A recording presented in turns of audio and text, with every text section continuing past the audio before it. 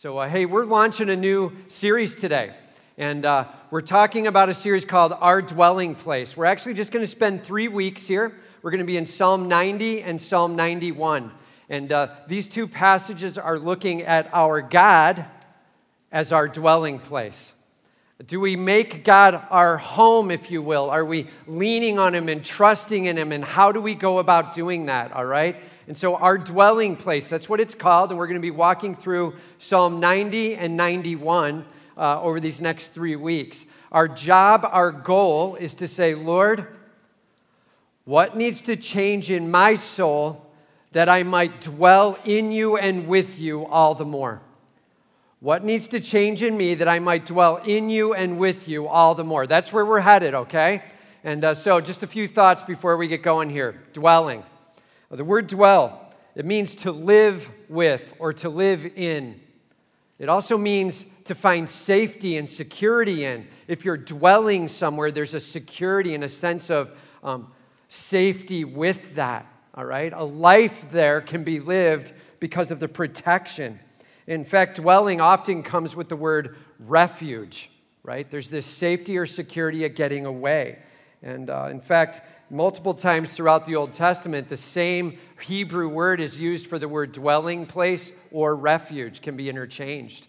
And to live in or to find safety in. You know, men tend to find their house as their possession. We call it our house, right?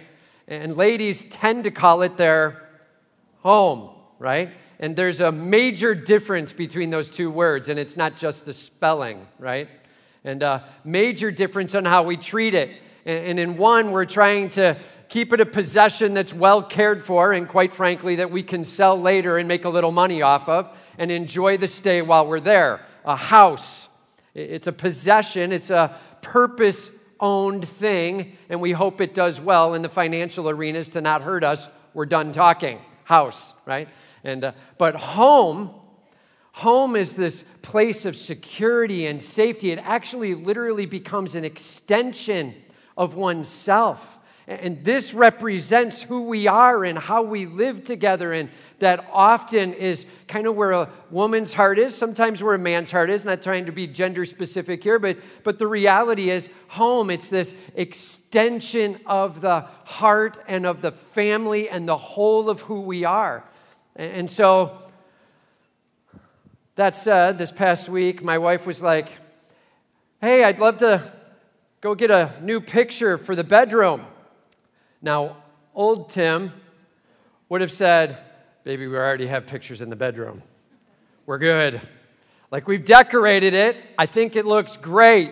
Let's not spend any money there. We're good. Just leave it the way it is, all right? That was in the old Tim. Everybody say old Tim. Okay, and so for those husbands who just looked at your wives and said, see, that's what I was supposed to say to you. That was old Tim, okay? New Tim, kind of recognizing, hey, man, this is an extension of my wife. And the picture she wanted to make actually was from Song of Solomon and basically said, you are my beloved, you are my friend. How do you say no to that, right? How are you like, no, I don't want to put that up in the house. I don't want, right? And so she's like, hey, I'm thinking let's get this new painting. It's like this glass, and it's got this beautiful written thing on it. And what do you think? Sure, baby, I think that's a great idea, right? I think it'd be great for us to warm up the bedroom and add whatever you think needs to be added, right? And she's like, great. So this last week, she's like, hey, just so you know, we need to go pick it up. And I'm like, okay, where's it at? She goes, it's an hour away. One way. Great. Let's do that. Right? And she's leaving town, and so we have to go on your day off. Awesome. Let's go on my day off and drive an hour away and get the painting for the bedroom to make it a home, right? And so I was really into it. I was. So as we took our drive, we went for a trip and enjoyed the talk, and we chit-chatted about life and some theology, and we laughed and joked back and forth and got down there and got the painting and got it from the girl. We actually found out she was on her way to the airport, to Peoria Airport. Just a classic. Just a classic moment. But hey, we enjoyed our ride. It was fine. And I was with my beloved, and I was with my friend. And I had a painting to remind me of it. You know what I'm saying?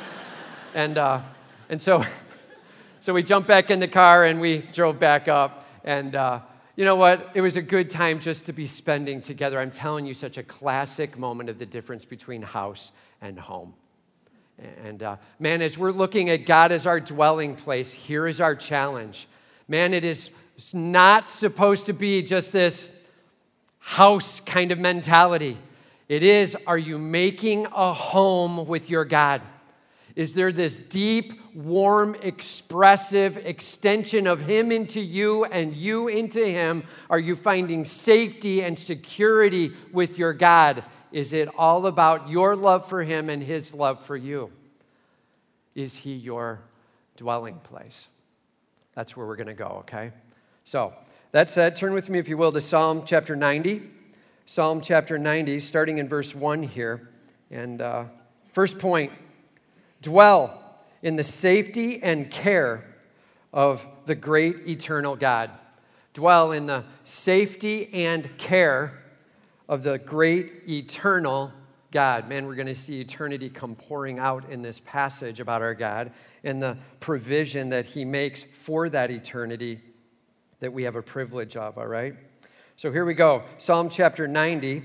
We'll start right at the very top. Just so you know, in the Psalms, there's actually a little tagline above the first verse that often is there, and it tells you a little bit about what's going on with the psalm. And this one, it says, a prayer of Moses, the man of God.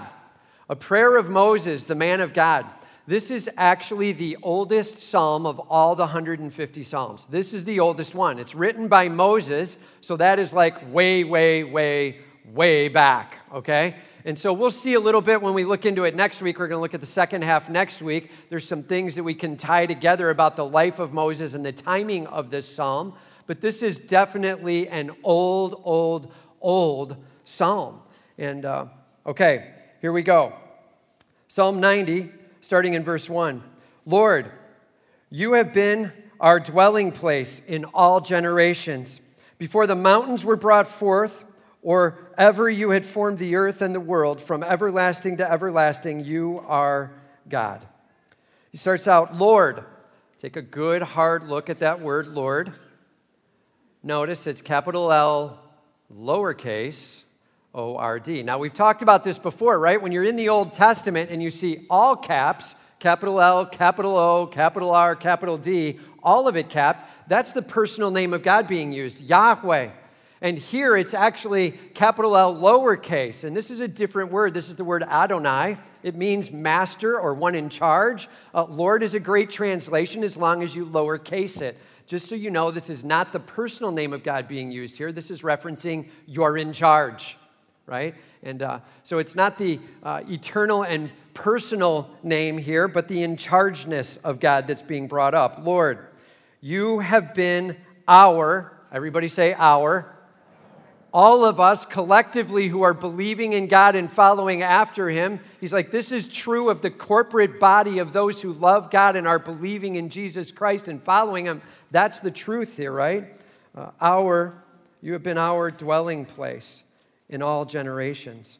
You have been our dwelling place. We found safety in you. We found security in you. We found hope in you. This is written by Moses. Right? Think back to the story of Moses. Moses is the guy who got Israel busted out of Egypt, right? He's like, all right, here we go. 10th plague is on, we're out. And he's taken the people into the wilderness, and it pretty much goes bad right from the beginning, right? And Moses is trying to lead them and give them guidance, and they're rebelling, and they're even kicking back, like, why did we do this?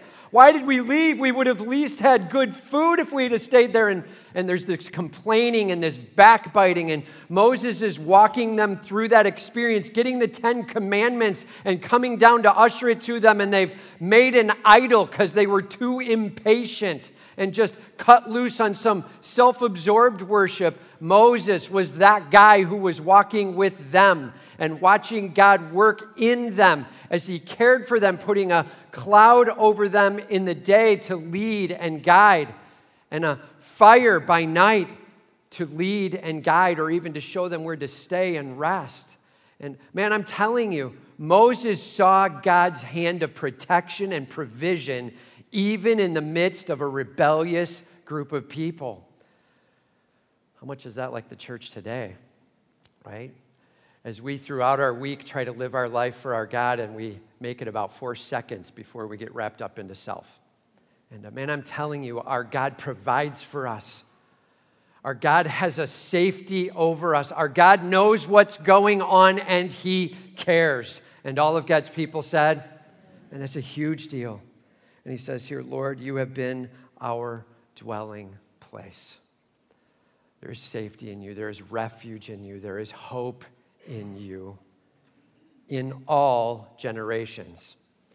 You know, Moses didn't say, Lord, you've been my dwelling place for a few minutes, really. Not for long, but for a few minutes you have been. And not really for anybody else, but he's like, no, for all generations.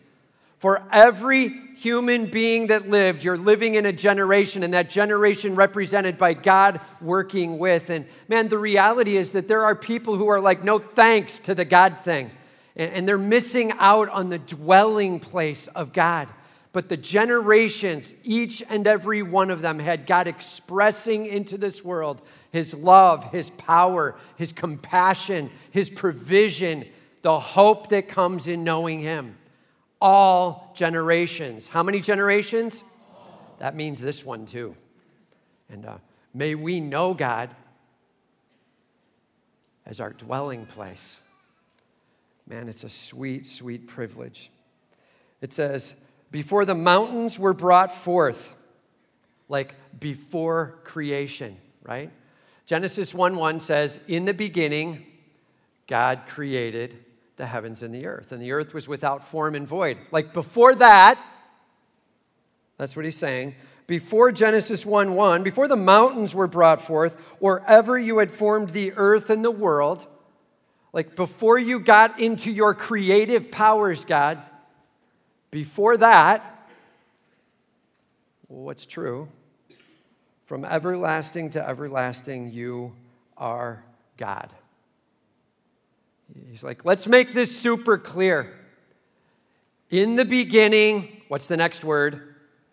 God, right? Like we better grasp this. God has existed from eternity past to eternity future. Everlasting is His nickname. God, full on eternity, from eternity past to eternity future, no beginning, no end, always, always existing. And here's the deal, not growing or changing or shaping. Malachi 3:6, I am the Lord your God, I change not. God, from eternity past to eternity future, exactly the same. He is God. God Almighty in charge. Authority to create. He speaks and it is. He is love. God is love.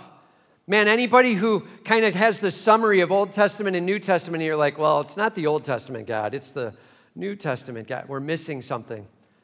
There's a unity between Old and New Testament, and it's the same God, old and new. We may see moments of expressiveness of God that are coming out, but I'm telling you, same God. Everybody say, same God. Huge deal that we grasp. Has not changed, will not change. God is love. God is holy and righteous. He can speak and make things exist. He's in charge. And all of God's people said, and that's it. Moses is like, I'm going to start this psalm out with a monster statement about you are awesome. That's where I'm at. God, there is no one like you. Creation has a beginning. Not you. You're stunning and you're awesome. He transitions from the greatness of God to the smallness of man now. And he says, you return man to dust, right? You return man to dust. Like, it's really important that we grasp this. We are created beings. And there's a similarity in the content of our body makeup to that of the earth, right? The dust. And he's like, just so we're super crystal clear on this, every single one of us as created beings is headed to the same spot, back to the dust. And man, if the Lord doesn't return, each and every one of us has definitely in our calendar of life that God is fully aware of the fact that death will be tasted of. And that is a part of what we're real and sitting under. It says, you return man to dust. Please notice it says, you return. Who's in charge? God's in charge. And we better understand that, man, as you look at this broken world. I say this a lot, but can we just admit this world is broken? We all good with admitting that? This world is broken, man. There's some major heartaches that go on in this world. And in the midst of this broken world, God's in charge. And it's easy to get wrapped up in that and start saying, well, then what's wrong with God? If you're letting this go on, and what are you doing? And man, let's be super crystal clear with the authority of God and the sovereignty of God. God makes things happen. Those are always the good. When God's hand is making, it is good. Every good and perfect gift is from above, comes down from the Father of lights, right? James 1. God makes the good happen. He does allow some of the heartache to touch, some of the brokenness of this world to touch, and he absolutely disallows a monumental amount of brokenness from touching us. He makes, he allows, he disallows. God is working in the middle of this broken world to bring hearts to him. And hear me, man. The pain that we taste in this world, it does come at a cost of our sin. It's not God's fault that this world is broken. We usher it in. Our humanity ushers in the sin. In Genesis 3, super crystal clear that the cost of sin, the cost of selfishness, the cost of saying the world is going to be about me, well, the cost is actually that we will taste of toil in this world. There will be physical pain and there will be physical death. All of those things. Death comes by sin. And that sin came through Adam and Eve, and we would have very easily done the exact same thing. They were great representatives of us. And we'd have done the same. Man, this is a huge deal that we understand. We definitely ushered in the sin to this world. Are you good with that? Are you good with embracing the theology that human sin broke this place? It's really an important moment. Make sure we grasp that, because our next step when we deal with pain is usually to go, God, why did you? Right? And really, God's working in this broken world to do something amazing. And our real statement should be, God, I'm amazed that you still. That should be our phrase in the middle of this broken world. And he says, you return man to dust. Yes, there is a cost for our sin. And yes, God is in charge of it. And yes, he knows exactly what he's doing. There are times where we don't get it. Trust your God. That's dwelling with him.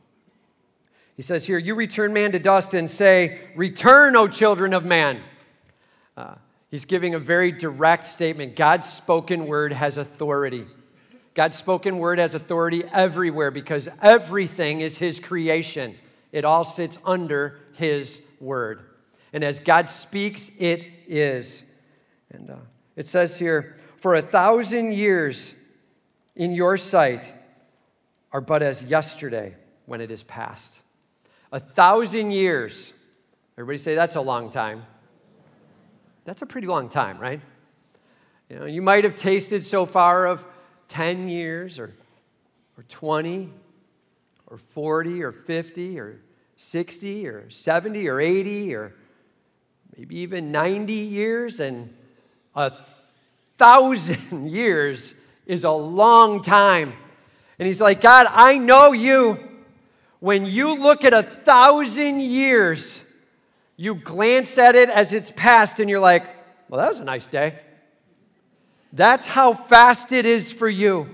When you look in the breadth of eternity, 1,000 years is a drop in the bucket. It's like a day that passed by. Man, how fast does a day fly by for us sometimes, right? We get done with a day and we're waking up the next morning and we're like, holy cow, I can't remember what I did 3 days ago, let alone 2 or 1. It's just flying by this week. And it's amazing how fast short time can fly for us. That's 1,000 years for God. Moses' insight. And he's like, yeah, 1,000 years is like a day for you when it passes. He says, or as a watch in the night. That's like 4 hours. He's like, no, never mind.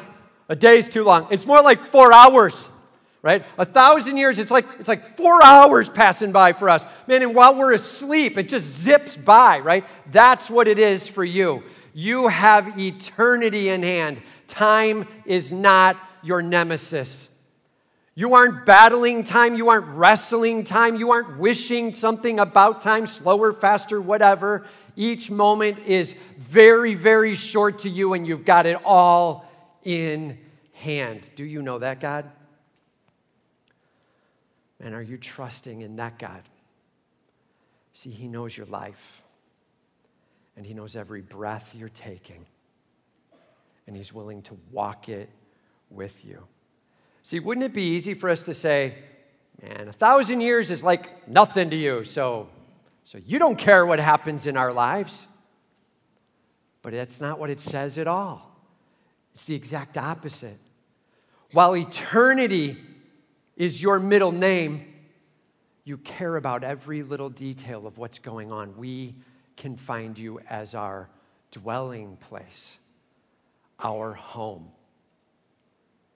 Do you know your God as your home, your safety in this broken world, where you can spend time with Him as the eternal King? Do you know Him? Man, Scripture's super clear that we must know Him through Jesus Christ, His shed blood. He died on the cross. He rose again. He is our hope. And while Old Testament was wrestling with trying to figure out what God was going to do next in His revealing, we get the privilege of already knowing. Jesus Christ coming to this world, God stepping down, Him dying for us, Him rising again for us. We've covered that kind of well, right? Him rising again for us. He is alive, and Jesus Christ is our hope, and we can find our dwelling place in God Almighty. And all of God's people said, and that is huge. Do you know Jesus Christ as your Savior? Are you leaning on God as your dwelling place while we go on this journey, ever so short and temporal, here in this world? Do you know? You know, we used to go on a lot of trips when we still go on traveling trips. We try to get away a little bit further now as the girls are a little bit older. But before, we used to kind of jump in a car. And we would try to drive to different places, partly because the cost of airline tickets, yada, yada, but also just it was easier to get there and get around, and you could save a little money with rental cars and all that. So we tended to travel kind of in the Midwest, maybe a little bit out south, southeast, but we didn't go very far because everybody knows that traveling in a car is a nightmare, right? And we're like, hey, let's do this. It'll be fun. We'll have a good time. And how come we think that? And then you get in the car and you're like 9 minutes in, and the first question you hear is, right? And you're like, yeah, pretty much, only 17 hours and 51 minutes to go, right? And we're almost there. Or the next question you hear after are we there yet is, can I go to the bathroom, please? Can we please stop? That's usually about 21 minutes in for our family, where we have to figure out who didn't figure that out ahead of time, and then we have to pull over somewhere and get that managed. And man, I'm telling you, the top 2 questions that we all experience as we go on these road trips, right? Well, when the kids were younger, we used to travel, and let's be honest, they would fall asleep, they'd sleep a lot, they were very sweet, they would do their little things, whatever they were doing, and there were times where it just got to be a long time in the car, right? And I don't remember where and when we created this idea, but at some point we were driving in the car, and I can't remember even if it was me or John, honestly, but at some point we said, hey, you know what? Every time we go under one of those bridges, Everybody raise your hands in the air like we're doing a roller coaster ride and scream out loud, right? And it seemed like a really good idea at the time. And so we're driving along and we see a bridge and then we're like, woo, right? And one of the times we were going through Tennessee and it was one of those forever long bridges. You know what I mean? So you're like, woo, woo, woo, whoa. All right. But it was fun for the kids to start watching and looking around and paying more attention to what was happening, and we would laugh and we would joke, and we would still do it when we were getting older. And when the kids got into high school, it was probably more me and Jana doing it, and they were mocking us, but we were doing it. And right, the reality is we were trying to make a temporal trip an enjoyable ride along the way. We were going to laugh together. We were going to joke together. We were going to raise our hands in the air and laugh and have a good time together. And man, simple question for you. On this temporal journey in life, are you willing to do the same? Are you willing to raise your hands in the air in massive laughter celebration for the greatness of your God and all that you're being able to taste of and enjoy the ride? I'm not saying there won't be pain along the way. Trust me, I hear the pain. Man, I know there can be rough moments, and those aren't the moments to fake it. Those are the moments to get real with your God, to get real with a couple of friends, to bring it in real form. But man, there are times where you do need to just let down, to recognize the bridge you're going under, to raise your hands and cry out and laugh together and high five and say, we're going on a journey. Let's enjoy the ride together. Man, part of dwelling with your God is recognizing this life is super short. May we go for a journey with Him where we find Him to be our safety, our security, and our enjoyment along the whole trip. May your God really be your dwelling place, much like a car becomes our dwelling place for like the better part of a day. And then we get to where we want to be for a longer period of time. And isn't that exactly what our walk is like? As we've got this journey of life, but then there's where we're really headed. Praise God for the rest of eternity. Man, that's what it's all about. Are you willing to dwell in the safety and security of your God, to find those things where you can laugh and raise your hands and celebrate? Recognizing, yes, this is a broken world, and we do have a God that cares for you in the midst. That's the first part of the journey, all right? Second,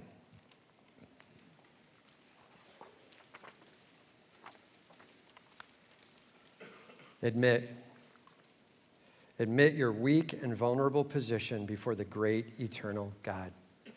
Admit your weak and vulnerable position before the great eternal God. Remember, the first part of this passage was, He is eternal. We are not, right? That's kind of the summary of the first part. And now he starts going into a pretty heavy discussion of who we are before our God. He says, you sweep them away as with a flood. You sweep away humanity as with a flood. And I was trying to reflect on what this would even mean or look like. And, you know, we live in Morton, actually on the southeast side. We actually have the creek of Morton kind of running through part of our backyard. So for those of you who know anything about that, that means every time it rains sort of heavy, we get like a flash flood moment. And so the creek actually runs at about this deep where we're at.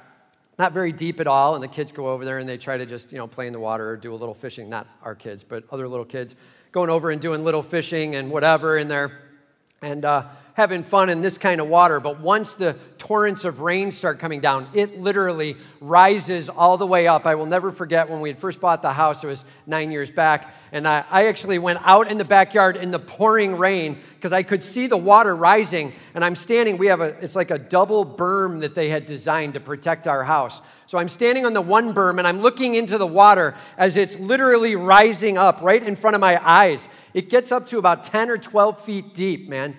It goes from like an inch to like 12 feet deep, and then it pours over the berm, starts lapping onto my feet, so I started running back to the house. as it now pours over into the next berm, and it fills up there like 7, 8 feet deep. And now it's kind of back uphill, but the water starts rushing that way. Like, how do you know there's a lot of water? When it's defying gravity, right? It's like, we're going uphill, man. And the water just starts roaring uphill. It's rising up to about 7 feet deep. It gets up to the edge of our property. It's lapping onto the property that we own. And I went out there, actually, and our little dog came out with one time. And I stand out there by the water as it's racing by, and he starts headed up to the water. Can you imagine what would have happened? I grab him. I'm picking him up. I'm like, no, can't let him into the... He'd be gone, man. This thing weighs nothing. It could have been taken off with this water. It is amazing how hard and fast it runs. In fact, so hard that if it raises high enough, it'll actually start pushing into the sewer wells, and it starts popping up into the street in front of our house and pouring out there, and we'll take a foot or two of water out front. The house stays perfectly dry. They've designed it well right now, and it's managing all the water in and out, and it's around us as we're watching it all rush past. He's like, I'm telling you, like the water rushing by like that is how swiftly our lives seem to be taken away. It just grabs us and moves on. And man, God is sovereign and in charge.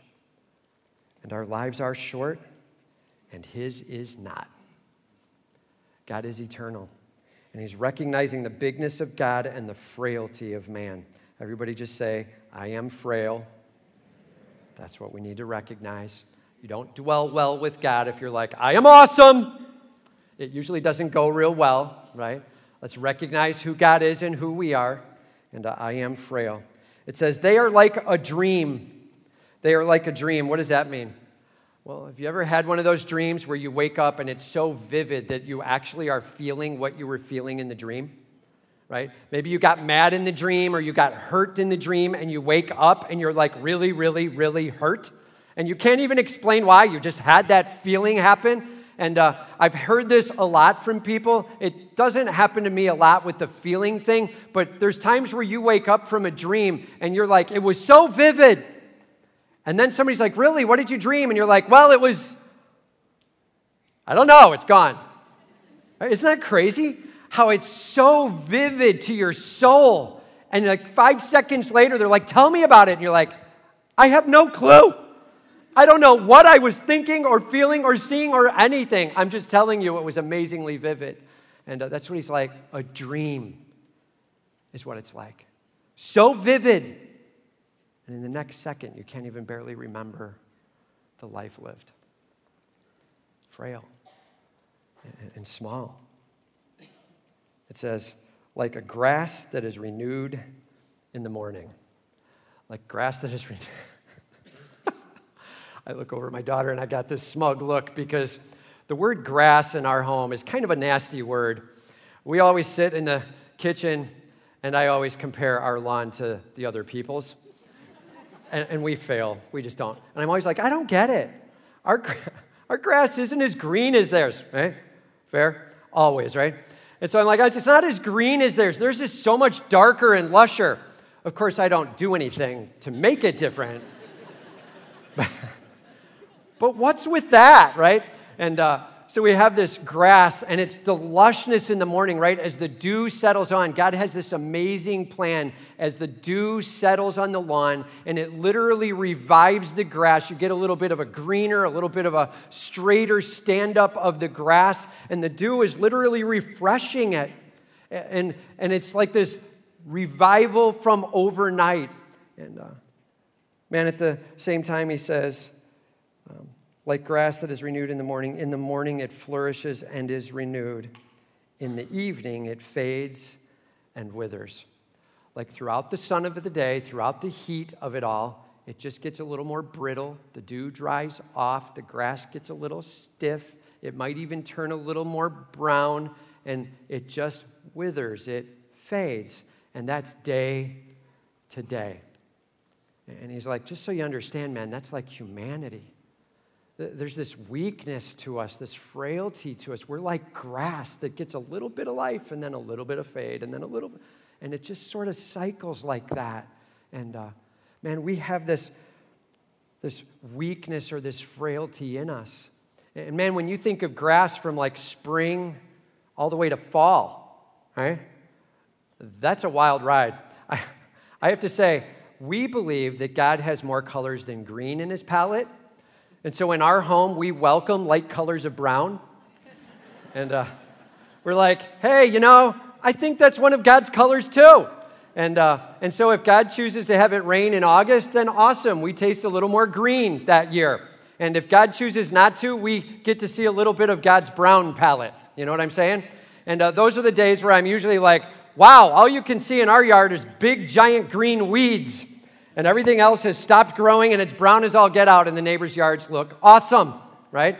And so then I'm like, how come our yard can't be like theirs? Maybe because we're not watering anything, right? Maybe that. And we go all the way to the fall with this dead, brown kind of whatever, but the next year it just comes roaring back, vibrant green. And man, the more it rains all summer, like we've had a couple of times in these past summers, the more green it stays all summer long. Man, we need to be refreshed or we fade.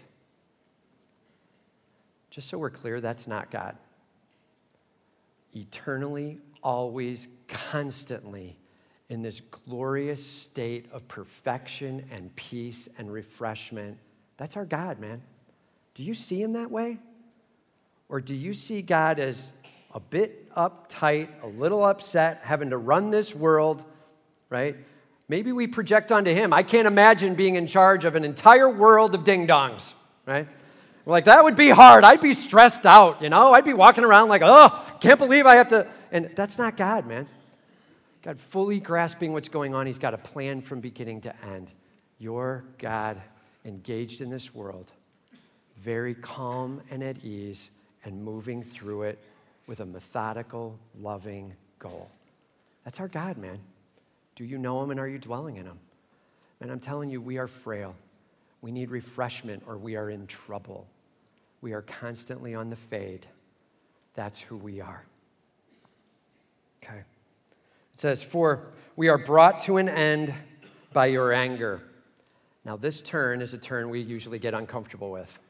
We're like, oh, let's just stop. That was really good. Let's pray. Like, I don't want to deal with this part. And man, I'm telling you, we do serve a God who is love, and we do serve a God who cares for you. And we also serve a God who is holy and righteous. He brings into this world an understanding of what is right. And he does have an anger, a healthy, non-sinful anger. And see, a lot of us, we hear the word anger, and all we know is sinful anger in our homes. And so we don't understand how God could even remotely be angry without sinning. But I'm telling you, without sin, caring passionately for what is right, still having love engaged, but standing against what is wrong, God does engage in this world with that anger. He does. He works in this world not just as love, but also with the righteous holiness and standing against what is wrong. That's a huge deal that we grasp. And, it is an amazing process to wrestle with what the word anger even means. And usually we don't understand how love and anger could even be remotely connected. And, there's a verse in Romans 12. It actually says that we should love what is good and abhor what is evil. They go side by side. You see, you don't actually have active love if you won't stand against what is dangerous, what is sinful, what is wrong, what is hurting. That's not real love if it doesn't stand against evil. And God has a real love. And he stands against the wrong of it all. That's where he is. It says, by your wrath we are dismayed. Literally, we are shocked, we are terrified, we are brought to our knees because you are so huge and we are so small. It says, you have set our iniquities before you. So, newsflash, every one of your sins known by God. And then maybe you're like, yeah, I know that. If you say that casually, that's not understanding it yet. Every one of our sins fully known by God. Here's the news flash. Praise God that we do not have to stand on our own works. We have one hope, one way, one truth, one life. His name is Jesus Christ. And we stand before God not because of our righteousness, but because of Christ's righteousness. Him for me. Everybody just say, him for me. Him for me. Man, it makes it so much easier to dwell in his presence because while our sin sits ever before him, Christ's righteousness sits ever before him. Praise God for that. Amen? Man, hear me. Your sin, are you aware of how dark it is? Are you aware of how offensive it is to your God? Every moment you take that prideful drink, every moment you take that hateful breath, that refusal to forgive, that desire to punish, that want to get out and use your wrath to fix what's wrong. To just run off and do whatever feels good because who cares? And be careful. Our sin is black as black can be before a God who is as bright white as white can be. Man, when he says our sin is ever before you, that should bring the trembling. And there is one reason it doesn't: the hope in Jesus Christ. If you are standing before your God doing this, it's been a pretty good few days. I've done really well. And so I stand before you right now, God. I'm kind of happy with the last 3 days. I've put in check a few big problems, and my sin has really not been very rampant, and so, please hear me. That's a bad plan. Standing before your God on your own righteousness and merit will never bring dwelling place experience with your King. Never. You stand before your God based on the righteousness of Jesus Christ and on your knees because of your unrighteousness. That's how we dwell in God. On my knees because of my weakness, celebratory because of your strength. You are awesome. God brings hope. Are you willing to hope in him? Man, I'm just telling you, America, counseling, however you want to say it, psychological world, this is the statement. Dig deep in yourself. You're a good person. Find the good. It's all good. You'll be fine. Try to get that feel good, respect self, self-esteem, self-help, whatever phrase you want to put on it. That's what the world goes after. Please hear me. Not if you're going to dwell with your God. Our self-anything doesn't come close at all to the greatness of our King. We need him. And all of God's people said, man, hear me, we need him. We need refreshment like the grass who needs the dew just to bring up a little green. We need him. We need him. Eternity is found in him, not in us. We need him. Life in him, hope in him. He is our security and our strength. We need him. Are you willing to put your sin before him and say, God, forgive me? I need your grace pouring on me. I am nothing. You are everything. I'm trusting in you. And that is dwelling with your God. This is the first half of Psalm 90, and it ends rough. As he leaves us with our sin, he says, our secret sins in the light of your presence. Our secret sins in the light of your presence. What is it deep within your soul that you've been thinking or feeling that you know is wrong? You're not telling anybody about it, but it's burning you up. What is that action that you've been a part of that you have not revealed out? And you know it's not right, but you're in it and you're going to do it. Secret sin. says the light of God is pouring on it and is ever before him. He knows. You sit before the God who speaks and this world exists. Your righteousness comes up woefully short before his righteousness, right? Romans 3:23. For all have sinned and come short of the glory of God. The measuring stick is him and his glory, and we come up woefully short. Our sin, he's the Savior.